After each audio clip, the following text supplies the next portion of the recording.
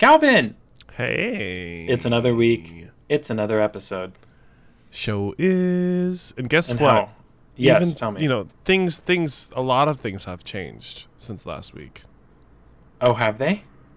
Yes, but one thing is very much the same. What's that? Religious trauma. Sure. It's a constant. Constant thing that always already happened. Yeah. Well, the past doesn't change, so... Sometimes you can reframe the past and it feels a little different, though. Yeah. Yeah. You know? Sure. So, like, the past that is living in the present can feel different. Yes. And what you're saying is that didn't quite happen this week? What? That the reframing didn't happen? Oh, probably not. Not enough. We need more. We need more reframing. we need more reframing. There's still scary things back in there that need to be turned into funny, silly clown things. With my my nephews, we've been reading Harry Potter like in school, so we read a chapter. The devil books. Yeah, so much fun. So I read, a chapter of. We were doing Diary of a Wimpy Kid, but then I feel like that kid is just like so mean and annoying. So I thought it'd be. He is. That's funny. I don't know anything about that, but. So I decided that we should read something else that's maybe a little bit more advanced, but like. At least the main character is a nice person. Dude, Harry Potter is so good. It's so good. And yes. And it's also like related to Scotland and to UK, and so it's other than it's not just American. But the reason why I bring that up is because it's like the Ridiculoso spell. I feel like it's like, as we go through and process all of these different things that happened to us as we were kids and like religious trauma and reframing our past and stuff like that, like I'm just like casting the Ridiculoso spell on each of those things to be like, okay, you're not allowed to rule my life anymore. You're not allowed to make me feel fear. Oh wow. And I think you do that too. I mean, you kind of you're laughing these things out of existence, out of power, and making them something that's more. That is the reframing. Yeah. What a beautiful metaphor, Calvin. Ridiculoso. We're ridiculosoing that shit that happened. Yes. Yeah. By looking at it and finding the humor in it, and yeah. And then dispelling it. I mean, kind of, no pun intended, but yeah.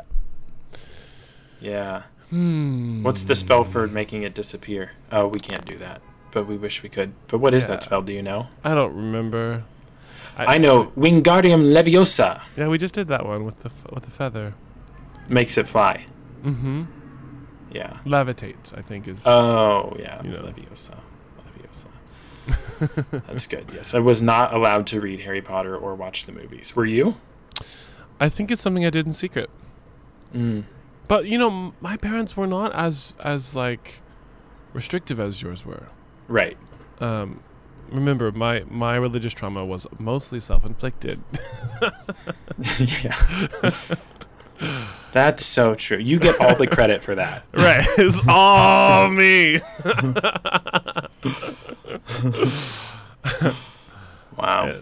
Well, yeah. I mean, yeah. It wasn't from my parents, and so it was like the community that I was like seeking to find approval in, and trying to be healed of things that were socially unacceptable and were going to damn me to hell forever.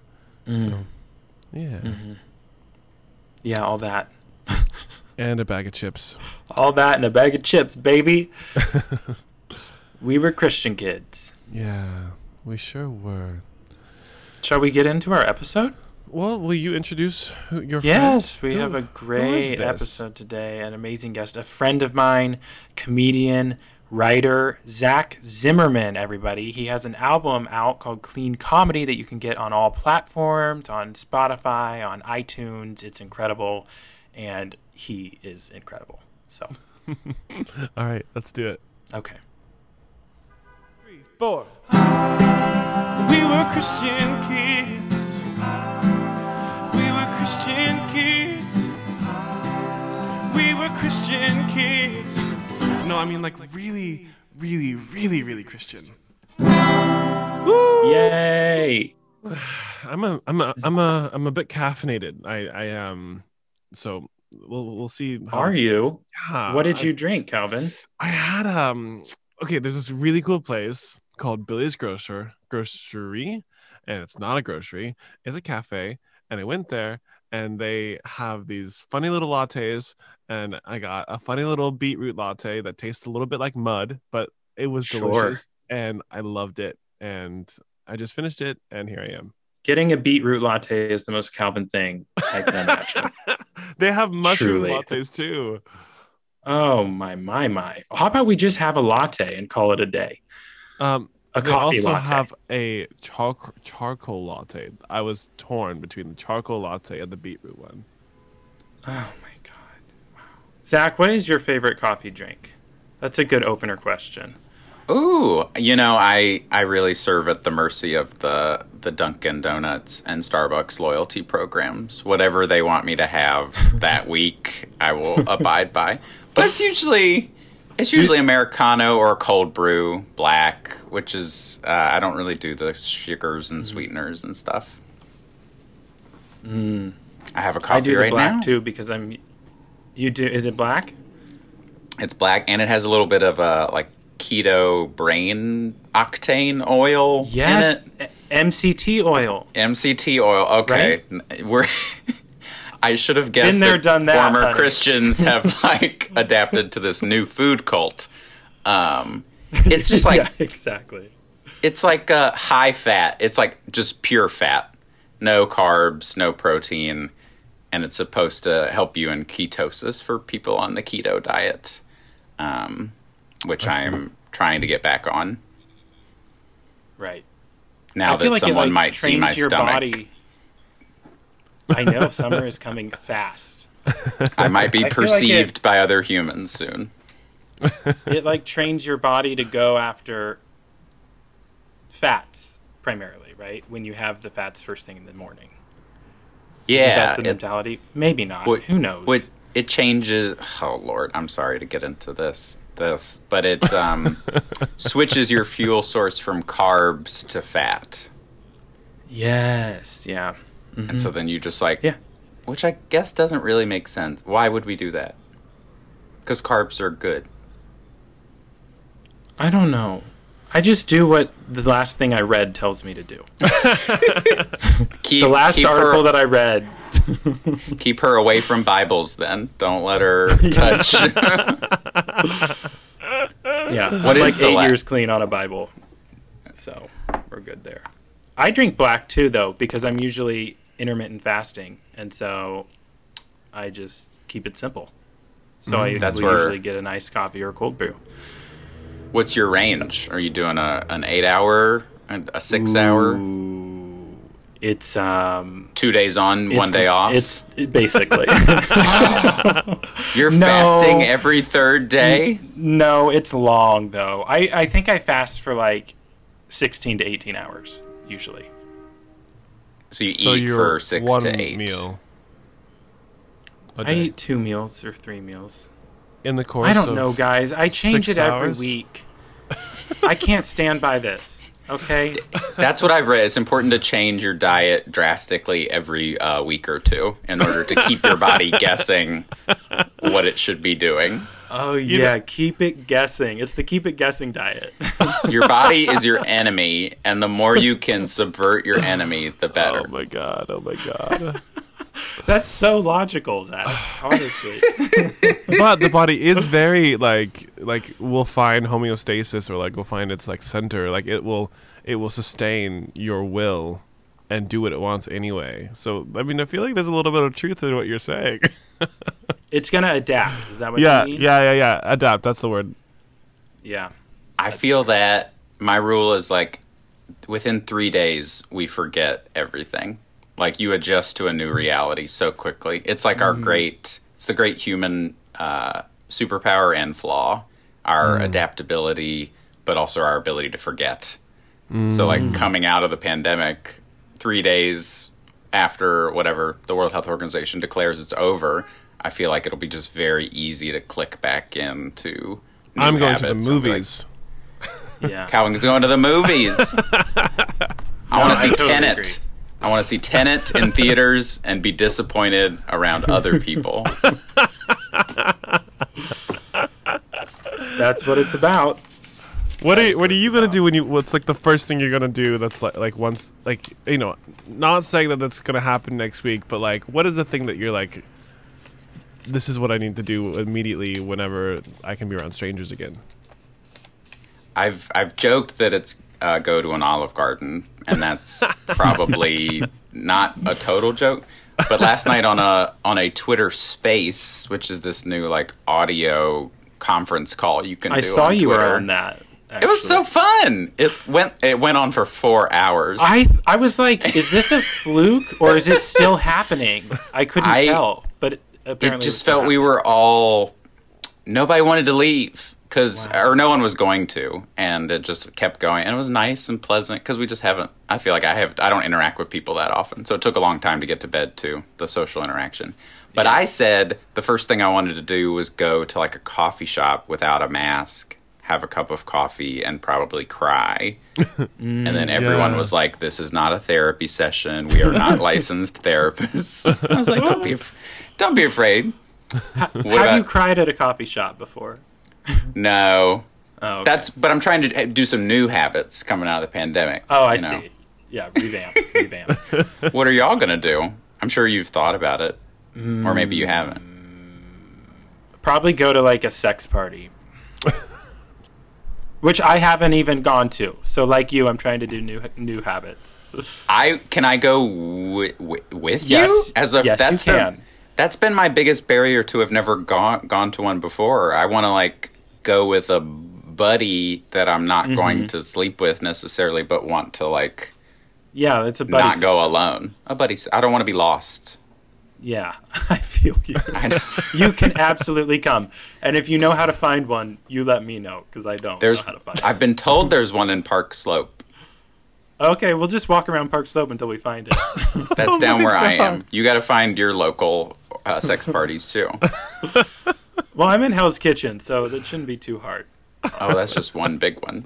Yeah, the girls are just going to be out on the street, I think, when this, like, the nudity laws are going to be overlooked, I think.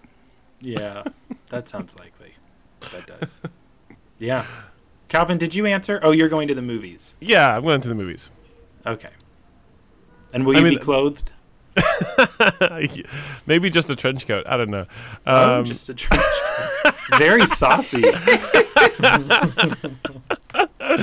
No, I mean, I really can't wait to be on stage, man. Like, honestly, like I will probably be at a bar or a theater or something playing, and encouraging people to still maybe like stay closest to their people. Let's toe into this respectfully, because still would hate. Anyway, whatever. But I miss the stage, and so that's probably the first thing I'm going to run to. I'm going to go to an open mic night and like share a microphone with strangers, possibly. Yeah. Oh, burn all the stages down. We don't need them anymore. let's live outside. We're living in a TikTok world. That's why we don't need a stage. No, it's not the same. Who needs a stage when you can film a 60-second video or less? I really struggle making that kind of content because I love long form content, like where you get to like be in charge of like an hour or two. Yeah. Well, you could go on a Twitter Spaces with Zach. Yep. 4 hours. The minimum is 4 hours. Yep. Come on, hang out. Okay. Sounds good. The one perk of I was getting a coffee with a friend outdoors with our masks on, and they were like, I want to show you this video. And in the past, I would be like, I don't want to watch a 6-minute video and perform my reaction for you. But since it was a TikTok, I was like, okay, it's like small enough that I'm willing to commit to watching this like in public. But I feel you on the long form control. Yeah. You could just do 60 1-minute TikToks. That's like an hour. No! Sorry. Just post them all at the same time, baby. Actually, that would be very funny if it was like a TikTok movie that you have to like thumb through every 60 seconds. Yeah. I don't know if the algorithm would support you, but it wouldn't, but it'd be on my page. That's true. Yeah. We gotta please that algorithm. You gotta please the algorithm. I don't give a algorithm fuck. is daddy. Algorithm is daddy. Please promote me. Zach, I have a question. Do you have an accent that I never noticed? Are you Southern? I am Southern, and you're not. I grew up in Virginia, and you're not the first person to say this during the pandemic.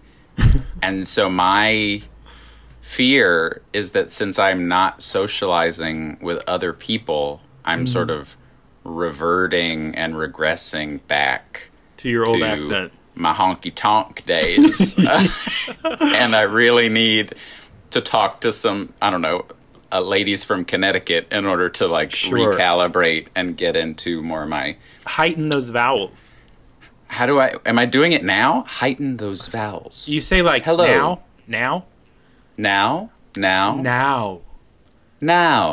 Beautiful. I mean, both are beautiful. Now. Don't get me wrong. I'm as pretty as the day I was born there, buddy. But I'm very... Wait, so Virginia. Virginia. What part of Virginia? Oh, yeah. It was a city called Roanoke. I know. And not the colony. Not the colony that vanished, but a little surrounded by mountains.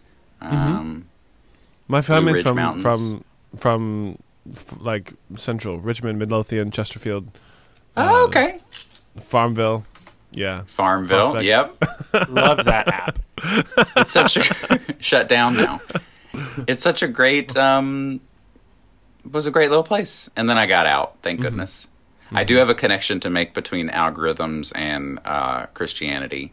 Yes. But we can do that whenever. But I don't want to forget it. Do it now. Now? Yes. You want it now? I want it now. I kind of want to withhold it from you now, so you really want it. Work it in, baby, when it feels right. No, I can bring it up. Okay. Now that you don't want it anymore. Okay. I feel like seeking the approval and validation of an invisible, indecipherable force and being from Christianity makes me very prone to social media addiction, or sort of the algorithm is God in a way. Like, you want to please this thing that is not making it clear actually what to do to be pleased. The rewards aren't clear. It seems chaotic, but that might be my particular experience with the Almighty. Wow. I think that is the exact reason why I just hate it so much, because I feel like I have experienced like victories over like those, what you're talking about, like that it's very triggering to be in a space where it's like I'm not in control of anything, and I'm trying to please this thing that I don't have an actually intimate relationship with. And so it's like every post is a prayer, and sometimes it's answered and sometimes it's not, and you have no reasoning for why. I'm like, that's good. Wow. Every post is a prayer. Justin Randall. Put it on a t-shirt, put it on a throw pillow. Sell 10,000. Every post is a prayer. I hate that. Oh my I know But God. it's kind of beautiful. You already said it. Your irony will not be registered in the record. No, it will not. In 100 years, everyone's going to be like, these people were losers. And it's like, no, it was all ironic. We were being kidding. playful. Listen to the whole podcast. Right. Wow. So, Virginia, and hey, tell us. We always say, what do you say, Calvin? Flavor? What was your flavor? Yeah, what flavor of Christianity? Oh, my. Southern Baptist, sort of apocalyptic, evangelical, I think post-millennial, or I forget which of the versions of the end of the world they ascribe to. But all those things. Southern Baptist, I think, is the particular denomination. So was that raising hands in church? Was that What was the worship like? What was the topics of the sermon like? Did you study the Bible, or did you study like heathen activities? Studied no heathenism. Very Bible-based, fundamentalist. Bible's literal word of God. Creation happened in 7 literal days. Homosexuality is a sin. Worship it always happened in gyms because the churches were always growing. And so we outgrew the chapels, and we were in the Family Life Center, which is just like a basketball court that they built a stage and in with a PowerPoint where you followed along. There was, I think, a drum. That was like a big debate. Do we have drums at the 9 a.m. service and the 10:30 service? Can we worship, with that? And very, very hell is very big to me. It may not have, I should mention that my father was a pastor, and so I was getting a particular brand from him. Was he the pastor of the church that you went to? He was an assistant pastor at that church. Okay. And then when he was passed over, or when he couldn't get ordained for some reason, we went to some different churches and kind of hunted around. But it was always a guy interpreting the Bible, telling little stories, and then a come to Jesus speech at the end. Sure. With music playing under it? Oh, of course. Tugging at those sweet little heartstrings, getting all the little babies to cry. Yeah. Just last week we talked about altar calls was the topic of the episode, so we dove into that. All too familiar. Yeah. It's a fascinating tool. We should start incorporating it into our art. Some sort of final 3-minute call to action. I like that. Yeah, I love that. But the call to action is follow me on Instagram. Oh, exactly. Come down to the stage.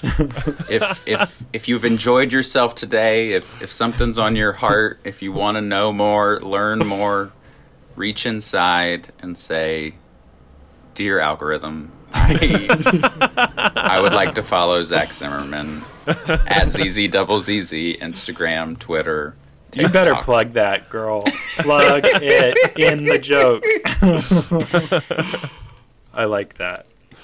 Well, we are probably going to end up having churches for the algorithm. I mean, in some dystopian future in like 300 years, we're going to be worshiping technology, I bet. 300? I don't think it's going to take that long. Well, I just don't. I hope it does. I think if you started the Church of the Algorithm today, you would have subscribers tomorrow. Yeah, you're probably right. Honestly. Because should we start it? No! Should we? No, we shouldn't. No, we shouldn't.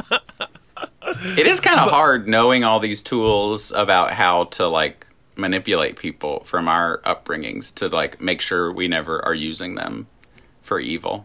Mm-hmm. Is it hard, though, or is it very easy? Or it's easy. Do you all think you want to... What is your relationship to celebrity worship and your desire to be worshipped in relationship to...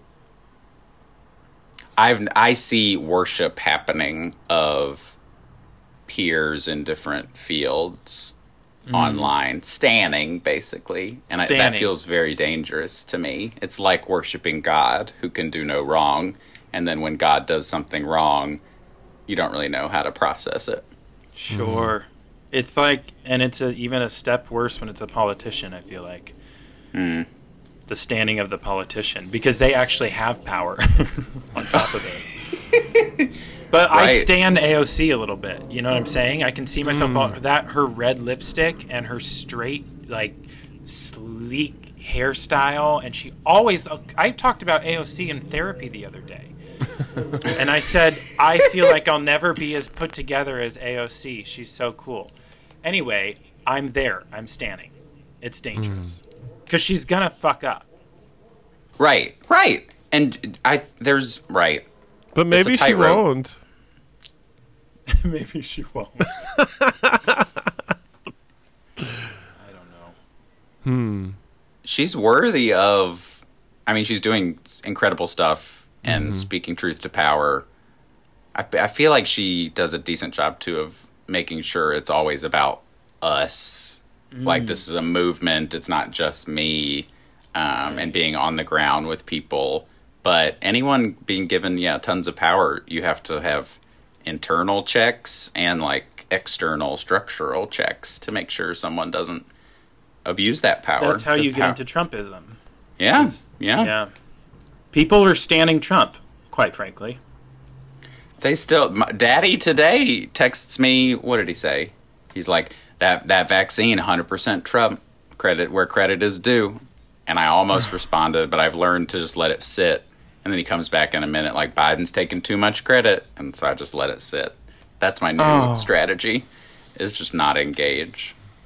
I've seen your posts. I love that you are open with the way that you engage with your parents about political and religious differences. And it's very like, it's because I relate to it entirely. Only I don't have the courage to post about it. But the difference is, I feel like I have just sort of blocked mine out a little bit, my parents, and you are willing to engage a little. Does that seem true to you? Potentially to my detriment. I've often thought, am I causing myself more pain? Because you see the kind of... It'd be much cleaner if I were just like, fuck you guys, I'm living my queer, socialist, New York City life. I don't have room for your bigotry, intolerance, closed-minded conservatism. But then you, I don't know, want your mom to be proud of you. Yeah. So it's that would be kind of nice to have. I also love a little... we were all a little, provoky and debatey. That's how the family showed love. We would yell through doors. So there's something, if no one gets hurt, it can be fun to spar. Okay. But as I'm maturing, I realize this sparring actually does take a toll on me. So I want to pick and choose when I do it. Wow. That's and very mature. I don't know if I've moved them at all. It's sort of, I see them as, I don't know how you sharpen a knife, but there's something and then the knife, right? Mm-hmm. So I just see them as my practice for when I'm engaging in the actual world. Okay, these are the people you'd think don't exist but do exist, and how can I make sure my arguments are sharp, make sure I know how to respond to the conservative talking points if I encounter them in the world. So it makes me think about and articulate what I believe. Right. Too.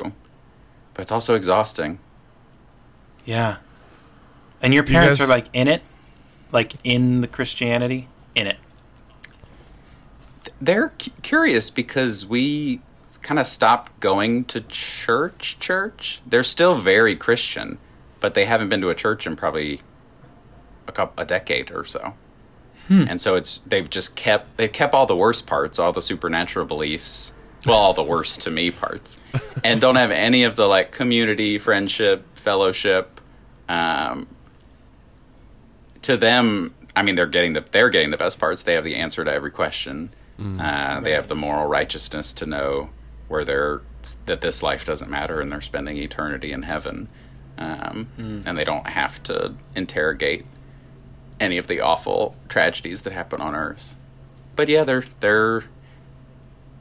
in it and not and will never come out. Yeah, that's how I feel about my parents. They're not coming out. Do you have a relationship with them beyond outside of that sparring? Do you guys talk about any heart things or just day-to-day conversations, casual conversations, or do you mostly only talk to them and engage with them about those kind of things you disagree on? It's definitely imbalanced towards political, and we're trying to build up some other stuff, share some memories of childhood. Because I think with the kids, I have 2 sisters and a brother, and the sisters and I are kind of on a similar wavelength, and we're all in various stages of the therapy of processing our childhood. So we're going back and trying to make sense of how we were hurt and in the particular ways. And I think once we're through that, there'll be more balance to it. But there's I guess it's a separate category of things. There's current political disagreements, and then there's like ways that they fucked us up that we want them to say that they're sorry for, but they never will. And so processing that they're never going to say they're sorry because they believe they did nothing wrong in how they raised us. Which is hard. Like, if you believe hell exists, then doing everything you can to keep the kid from going to hell is probably the move. Yeah. But hell doesn't exist. So that was child abuse, introducing that idea. And wow. That's what I think. And quite frankly, it continues to be child abuse or abuse of your child to insinuate that they're going to hell, even if they're an adult. It's such a danger. The kids believe you're the adult. They're going to believe what you say. And so for you to, I mean, every parent accidentally messes their kid up probably in unfathomable ways. But, like, don't tell me hell exists, like, the day before I am going there. Don't make me worry about hell for my whole life. Right. In what ways did they make you worry about it? Or, like, but was this something that they taught you directly, or was it just because they brought you to churches in the community that taught you? Like, was it them or was it the church? It was them. It was Dad. Okay. He would sit around the dinner table and explain his salvation experience, how if you're not saved, you go to hell. I vividly remember him talking about the burning and gnashing of teeth, and he would, like, act it out. He'd be like, "Arr." Whoa. And I'm like 8 years old, like, watching my father, like, writhe in faux pain, being like, I don't want to do that. I don't want to go. I don't want to go to hell. And But it sounds like that's where you got your performer traits from. We are dangerously similar in that way. I was like, that's dramatic. That's a little drama, Papa. That's camp. Oscar buzz. Yeah, Oscar buzz. Yeah, so it is. I also feel like, I don't know if this is just turning into free therapy, so thank you, girls. That I'm doing work now I'm doing, like, backwards generational therapy. So, like, I've uncovered things about the way my brain and body work that, like, are going up backwards, because I'm, like, helping my dad be like, oh, that's an obsessive thought. That could be this. That could be that. Mm-hmm. Have you ever, like, I'm reverse doing therapy on my father, who's never been in therapy. Sure. To selfishly try to make sense of, like, where did this belief originate? And then your relationship with your dad was like this, and then you think God is this, and oh, okay. And you were afraid of going to hell? Oh, okay. So it's exhausting. Everybody should just do their own therapy. I'm doing like mom and dad's therapy. Oh yeah. For them. They need to be doing their own. But so do mine. My parents say they won't even call it therapy, first of all. They know I'm in therapy, but they call it counseling. And I'm like, why won't you years ago, I was like, why won't you just call it therapy? And they're like, because therapy implies something is wrong. And I was like, there are many things wrong. Many things are wrong. Do you think that either of your parents would be receptive to going to therapy with you, like family therapy? Who, me or Zach? Both of you. They would never. It'd be valuable potentially, but I can't. Yeah. Like if you invited them and said it's already paid for, like you just have to like answer the Zoom call. Oh, Zoom's interesting. Zoom is hard though because it's so easy to walk away, shut the computer. When they're in the room with you, you can grab their wrist. My older sister went with my mom to a few therapy sessions, and she felt ganged up on. So I think that's, since it's my idea, since I found the therapist, they would feel attacked, which is kind of the problem. Whenever there's any criticism, they're just like attack mode and can't say like, yeah, we fucked you up a little bit. Sorry about that. Can we go to Red Lobster now or something? Can we enjoy life? What do you wish? I mean, besides sorry, I mean, it's just like it feels like we want them to say, like our parents to say, like, we did our best, like we did the best we could, and we're sorry for the shortcomings, and like that would be enough. Like, kind of. The second part is what I. They'll say that we did our best. Yeah. But there's no. I feel like the first part is the work we have to do. At least this is my experience in therapy, is realizing that my parents did their best and like forgiving my parents. And then the second part is what I would like from my parents, which is we're sorry for how we fucked you up and for our shortcomings. Like how can we help fix it now, kind of thing. I do see them as more human as I age. I see them as, tragic characters, victims of their own circumstance, and they were doing their best. Yeah, I kind of want to reiterate what you said, because it's something that I've spent a lot of time thinking about, which is that if you truly do think that your child is in danger of hell, how are you not going to try to keep them from going there? Do you know what I'm saying? There's like, of course, that's what I tell myself with my mom when she like implies that I'm in danger of hell. I'm like, well, she doesn't want me to go to hell forever. So like, of course she's saying that. Is she actively still doing that? She has done it, within the last 6 months. It sort of came up because she thinks it's the end of the world. She very much thinks the pandemic and the vaccine and all of this is indicative of the end times as, prophesied by Revelation. And she thinks we're moving toward one world government, and she thinks Jesus is probably coming back in her lifetime. And so like the stakes are high for her right now. So that's why it came up. And I was just like, I'm not going to hell. Like, I don't know what you want me to say. I'm not going to hell. I don't think. I feel like we should lead a retreat where we just chant, "We are not going to hell" all together. Because that felt very, like, powerful to say aloud. Mm-hmm. And it can be a sex party, too. Great. We'll be doing it at the same time. Yeah. It's tricky. That would actually be therapeutic, having gay sex and saying I'm not going to hell. There could be some real healing there. I'm not going. I mean, we could start a service. Yeah. Mom's not wrong about like end of the world stuff, though, which makes it a little trickier to sort through. Wait, do you think the it's supernatural the end of the world? And not? I think it depends on what we define as the world, but I do think there are crises happening that are threatening the existence of humans on Earth. You're right. And the Earth kind of all together. Global warming. Yeah. Pandemic. Plastic. War. Yeah. Plastic. So, people have been saying Jesus is coming back since he left and thought they lived in the end times. No one thought it would take this long.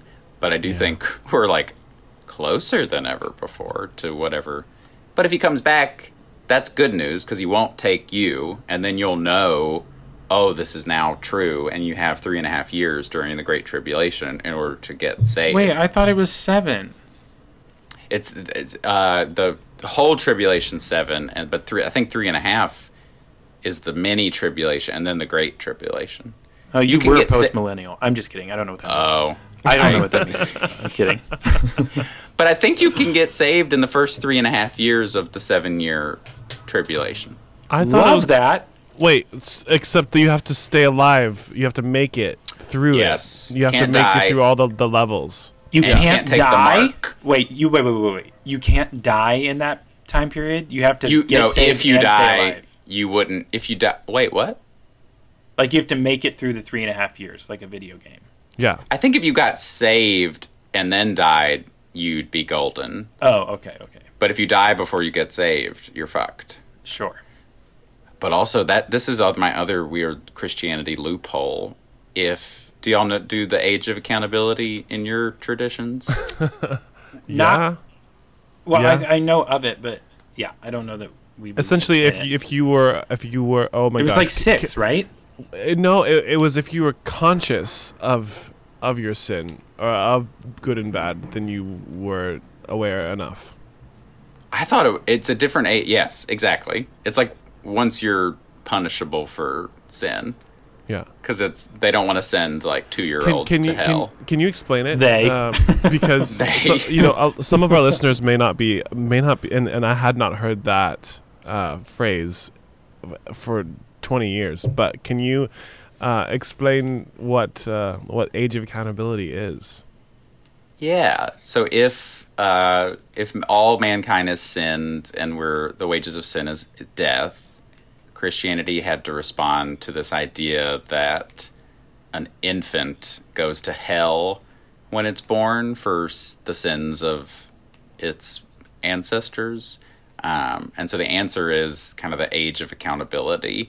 And in my tradition, it wasn't a specific like actual age, but it felt like it was around like 8 to 12 where you become responsible for those sins. Like you've actively denied Christ and you deserve hell now. So it's kind of this weird... It's like plausible deniability. Yeah. And so my thinking is, why don't you slaughter everyone before they hit the age of accountability so they can all go to heaven? Oh, wow, what a beautiful sentiment. Thank you. Put it on my throw pillows. Slaughter everyone. Everyone. Just slaughter everyone. Oh my God. Zach Zimmerman. I was going to say, I've been on some planes with babies that are probably bound for hell.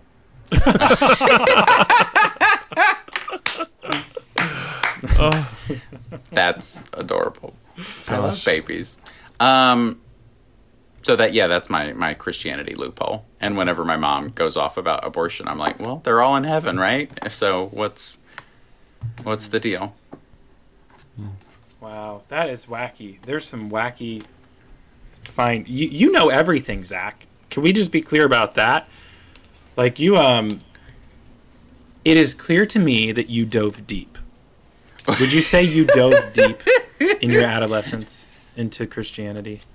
Oh yeah, I was in a Christian school through 4th grade, and then I was devouring the Bible. I was reading the Left Behind series. Mm-hmm. It was because it was attached to like parental attention and favor. Mm-hmm. Like, oh, this will please my dad if I know all these things. Wow. Yep. And also, well, I don't know if your experience was the same, but my dad had such an experience when he got saved that I felt like I wasn't saved ever, and I kept trying to recreate his like auditory hallucination. Yeah.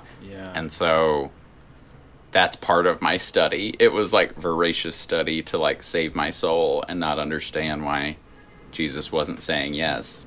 And it wasn't until like 18 that I was like, wait, there is no God. That's why I'm not hearing, or not a God in the sense that I've been taught. Mm-hmm.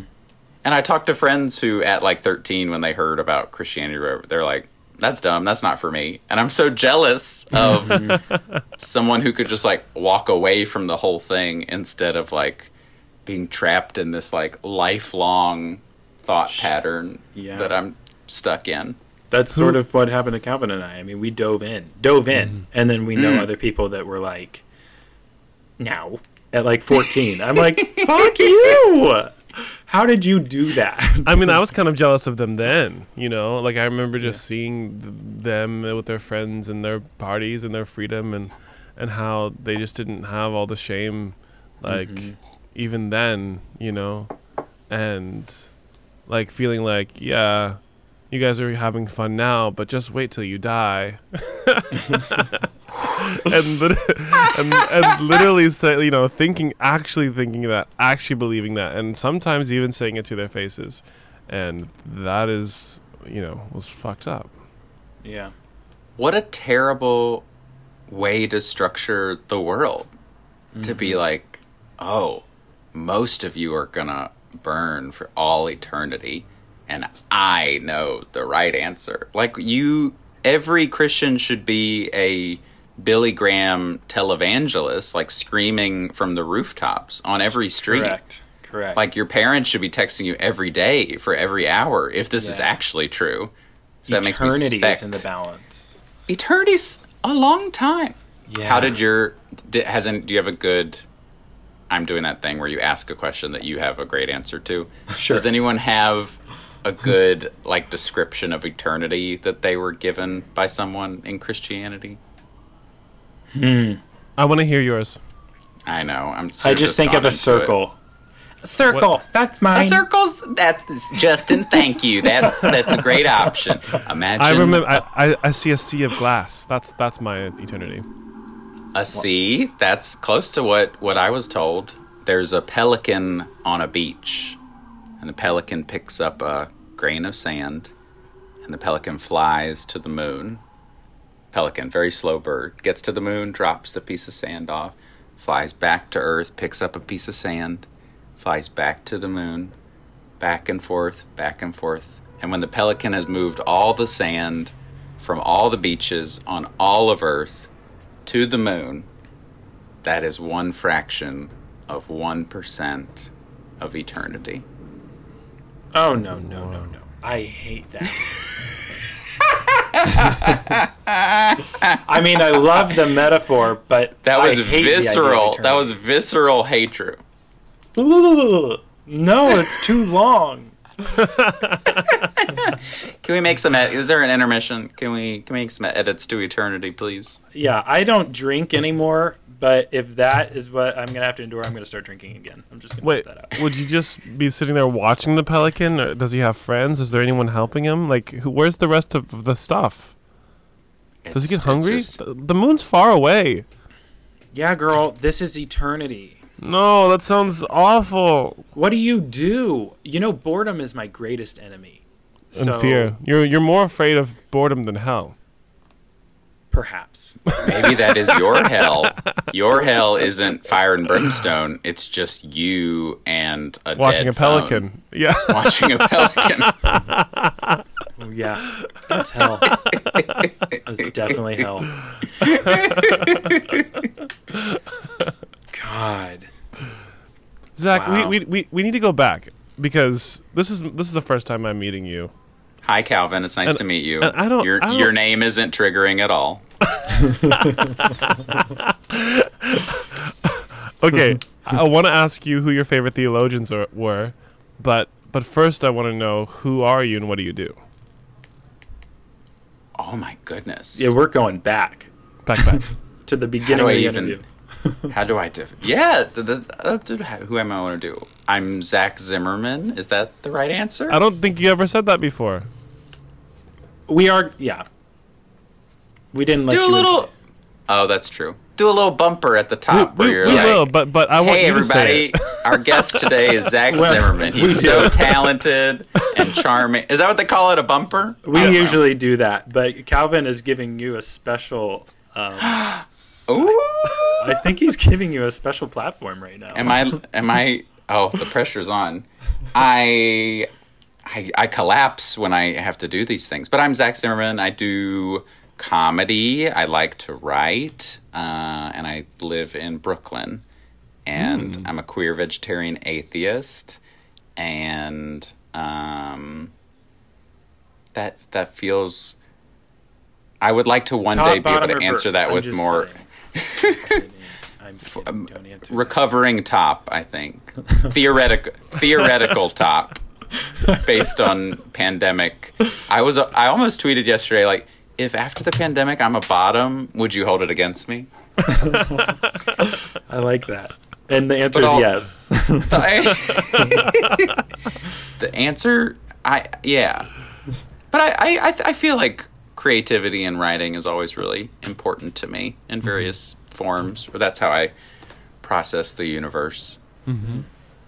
And favorite theologians? I'm curious because it seems like you are a nerd like that. Oh, I mean, I don't know if I'm that well studied in that regard. But you don't like Calvin, so no one likes Calvin. The Nazarenes do. Calvin was predestination, right? Yeah. Yes. I hate that. It's the shit. worst one. Yeah. No, but hold on. But if you are among the predestined, then you feel very special. Then you love Calvin. It's it's almost anti-American dream capitalism that you can't work to be one of the elect, but it's also favorite theologians. There's the prosperity gospel I hate. I don't know who's responsible for like kicking that off. Let's just blame Joel Osteen. Yeah, he has Joel Osteen. Fuck took the Joel prize. Osteen. Tim LaHaye is trash. Trash. That was Left Behind guy? Yeah. Yeah. Right? And Jerry B. Jenkins. And Jerry B. Jenkins, yeah. Who... Back to Jerry rigging. The fact that I know the name Jerry B. Jenkins. I have it somewhere. I bought the series thinking there'd be art in it to revisit it, but I couldn't get back through it. It was like, I don't actually know what's interesting about the Left Behind series. I think about, is it Blaise Pascal? Pascal's Wager feels like a thing I think about theologically. Feels like hipster theology. Fairly often. I want to be hip. I would love to be hip. But I wish. Did you ever get down with C.S. Lewis? I read Mere Christianity. Mm-hmm, that's the one. That was my favorite book for a long time. Yeah. I'm not kidding. I read it multiple times. And I liked sad. Lion, Witch, and the Wardrobe. Or I read The Magician, whatever. The first book in The Lion, Witch, and the Wardrobe. Nephew. Magician's Nephew.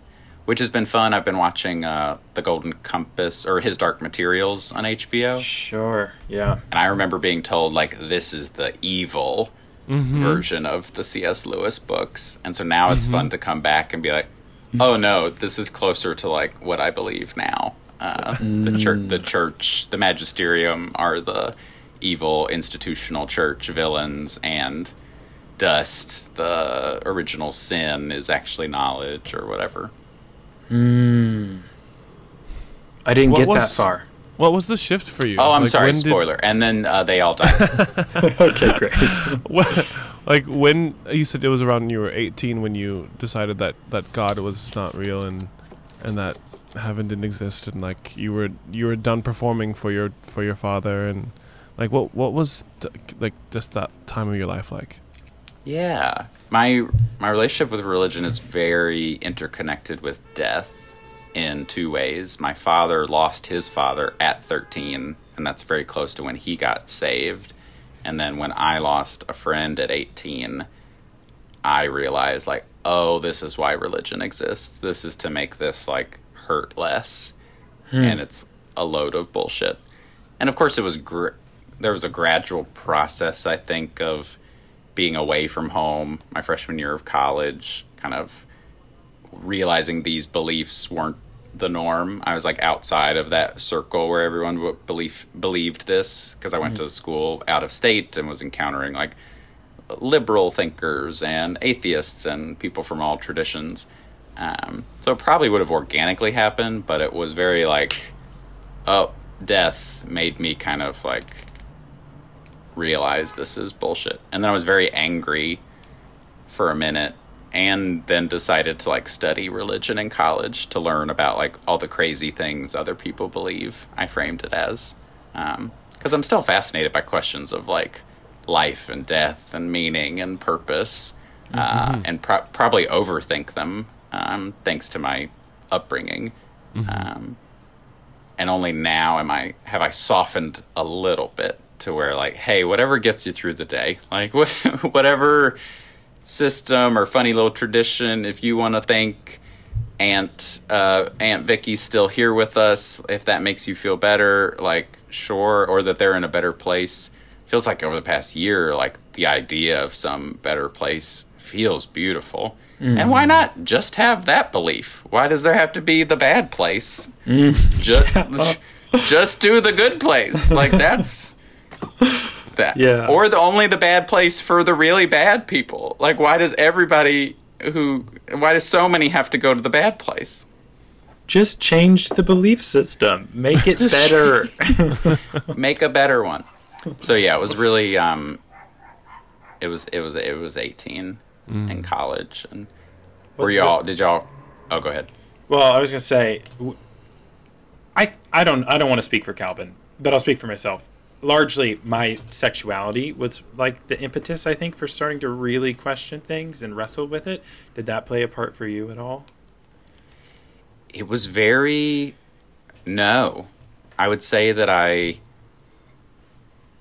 probably delayed my experience of queer desire, like on a subconscious level, because it was like not an option. Yet it wasn't until college that I was like, oh, those boys are cute. Also, there may not have been cute boys in like Southern Virginia. Maybe that was why. Or it was just like homosexuality is a sin. That's like not even a choice. We're not going to experience that desire. And so, but then once following like abandoning the belief, it was kind of matching at the same time. And I'm like, oh, having my first real drunk blowjob, and then okay, give a blowjob, and then so it was very like baby steps over the course of college. Getting in tune with that desire, and then being a big old lover in Chicago, just cleaning up that city. Sure. Fascinating. That's so interesting. I think I have, I project my own experiences onto other people. So I'm like, oh, someone who is Christian and is queer, that was probably their big crux. And it's interesting that you're sort of timed up with something else. And I can kind of relate to you too, Zach, because one thing that happened that I often forget about is that I had a close friend who was associated with my church when I was away. He passed away while I was away, and I had moved away for a couple of years, and like I was one of his close, like, I don't know, kind of his accountability partner, or like kind of discipling him. And when I left, there weren't a lot of people around that like would give him the time of day, and so I think it's like I was trying to trust the church to take care of him. And then when he passed away from I think, this as much as I can understand now, from an overdose, like it's like he kind of just, people just forgot about him, and then like had forgotten about him before that, and then like kind of just pretended like he didn't exist after that, or they didn't. There was pain there, and I think because I feel like the church let me down by letting him down, and so there was also another there was the double whammy of sexuality as well as death that like made me feel like this was not a good investment of my time to be a part of this institution anymore, because it's not doing the thing it said it was supposed to do, which was A, heal me from my homosexual desires, and B, save the people that I care about. And it didn't do those things. You watched the thing you stand failed. The thing you were worshiping let someone down, and you down. Yeah. Mm-hmm. You saw the emperor had no clothes. Mm-hmm. Yeah. I'm trying to think of someone that I stand who failed. I was like, what did Lady Gaga do anything wrong? I couldn't think of anything. No. Has she? I don't think she has, man. There's plenty of people I can't stand. But standing. Yeah, there you go. She did wear a meat dress, and we're both vegetarians. Has she apologized? Is she still vegetarian? Was she ever? I don't think that was a vegetarian thing. I think that was like, I'm wearing meat. The phrase just lives in like the comedy part of my brain, where I'm like, oh, meat dress, that's funny. And if you ever need to say meat dress, that will make someone smile. I forgot it doesn't match with my beliefs in any way. Right? I don't know, just if you did this, and I don't know, Calvin, if you're a sinful meat eater or a vegetarian. I'm pescatarian, somewhere in the middle. Hey, pescatarian. Hey, that's great. I'm probably closer to that too. But I feel like I adopted that when I gave up Christianity, which is like funny, but also just very true, because it's like a self-righteous way to feel you're better than other people. Like, you're not going to hell anymore, but at least I'm, not causing the suffering of sentient beings, all over the earth the way you are. Okay. You can still look down on people, and that's important. In the past year, I'm finding that a bit with like socialism too, or that I'm just like, I don't know, I'm stepping back into a righteousness that I was afraid of as a kid, because I was like, I don't like politics, everyone's fighting, like there's too much yelling, and that reminds me of like the yelling of childhood and of churches. And now I'm like, no, I'm ready to yell too. I know what I believe now. Like, people deserve a house.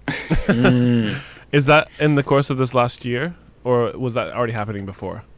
I feel like it ramped up over the past year, just as I watched all of our systems kind of collapse and became more aware of the level of suffering that was happening.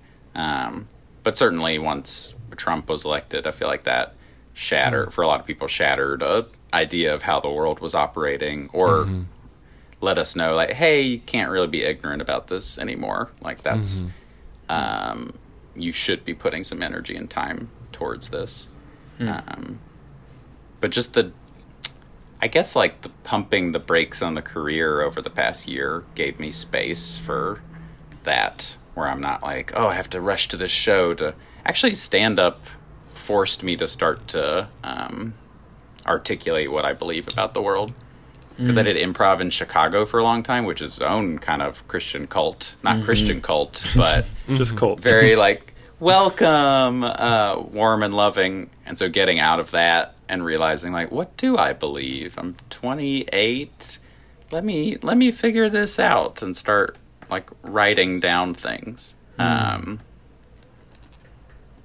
yeah, New York gave me my beliefs. I believe in this city. New York is not dead.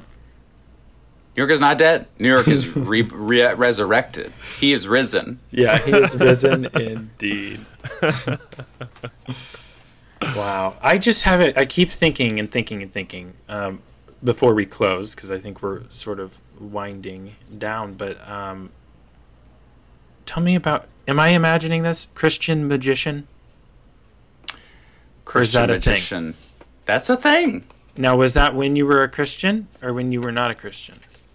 This was, I was into magic when I was 13-ish, and definitely did some pool parties as a secular, not as a non-Christian magician.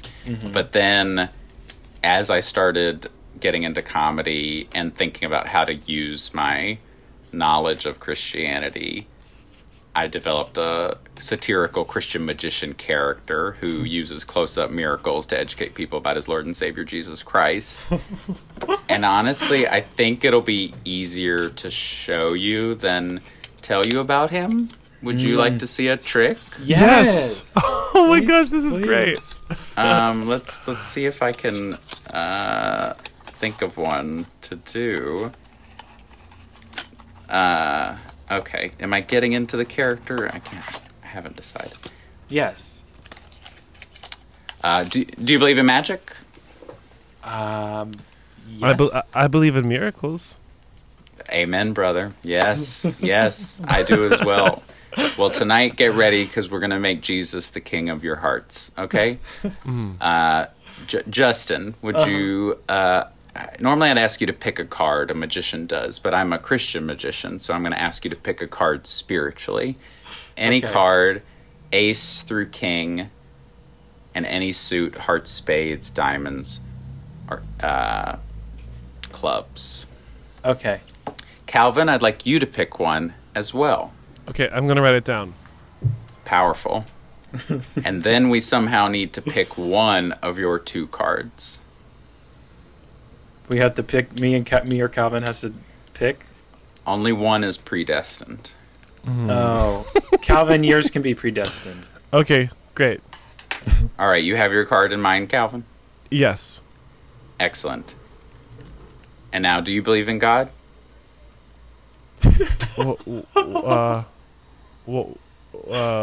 What? No. You don't. Why don't you believe in God? Did something change between now and then when we started this? I'm so sorry. I need you to explain why you don't believe in God. Well, I believe because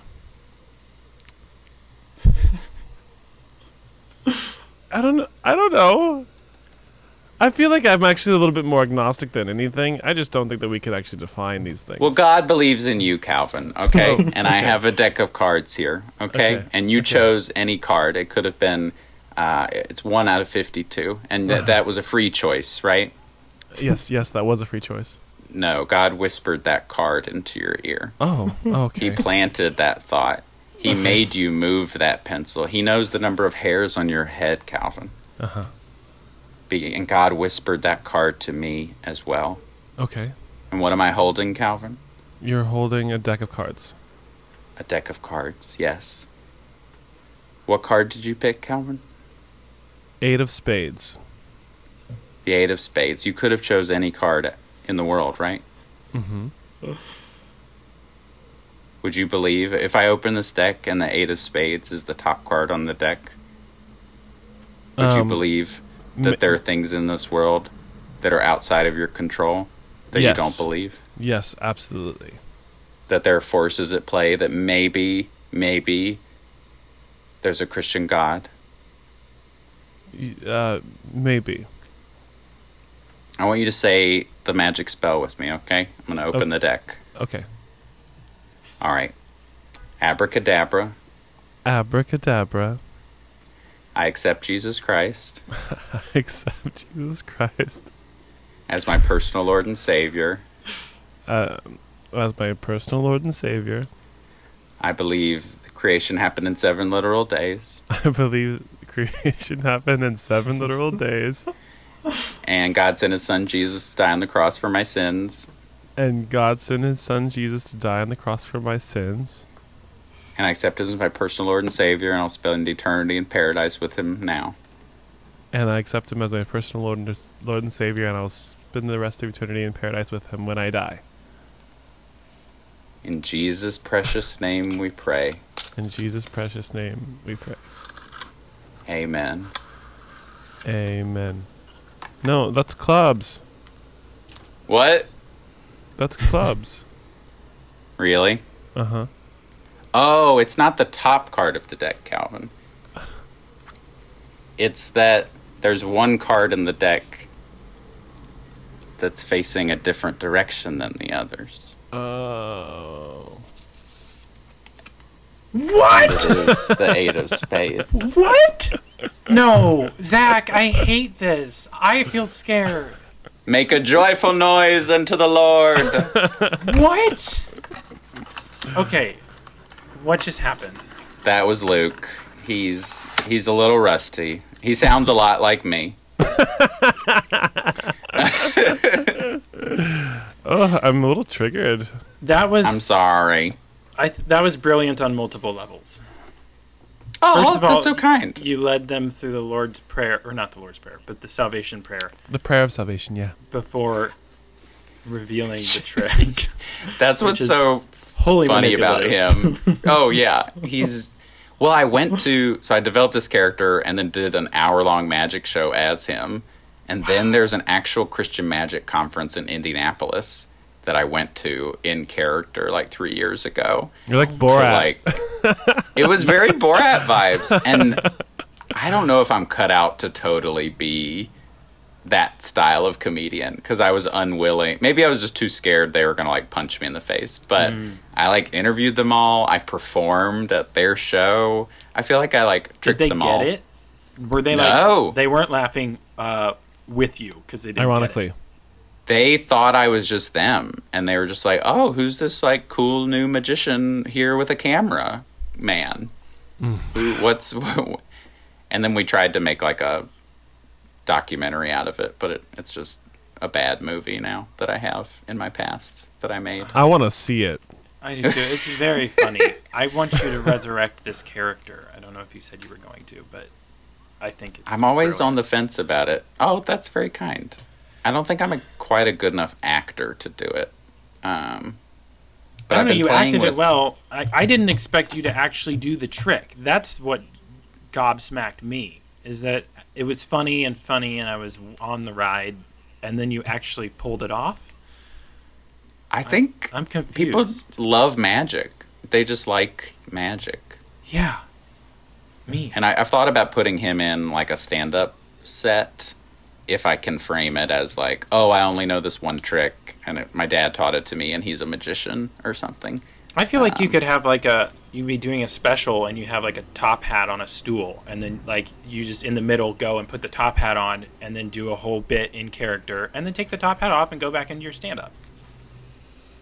There you go. That sounds like powerful, actually, to not pre-front porch it and describe it, just in and out. That's kind of fun. Yeah. Okay, I'll do that. Because people would know it was a character because you put on a prop or a costume. Anyway, whatever. I love it. I have got that trick out because I was like, they might ask. Really? And I should be ready. That prophetic spirit on working for you. Yeah. The Lord put something on my heart, y'all. Yeah, whispered in your ear. He says Calvin needs Christ. Calvin does need Christ, let's be honest. Oop, I just broke something.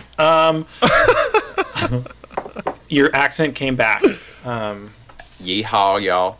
I do find that I know we're wrapping up, but I do ironically go back to like Christian language sometimes with people in like a fun way. Mm-hmm. Like, oh, bless your heart, or God's thinking of you. Like, I think it's funny to kind of ironically say it and still mean the emotion. Like, yeah, it's almost cathartic. Also, I feel to use that language sometimes, like flippantly or something.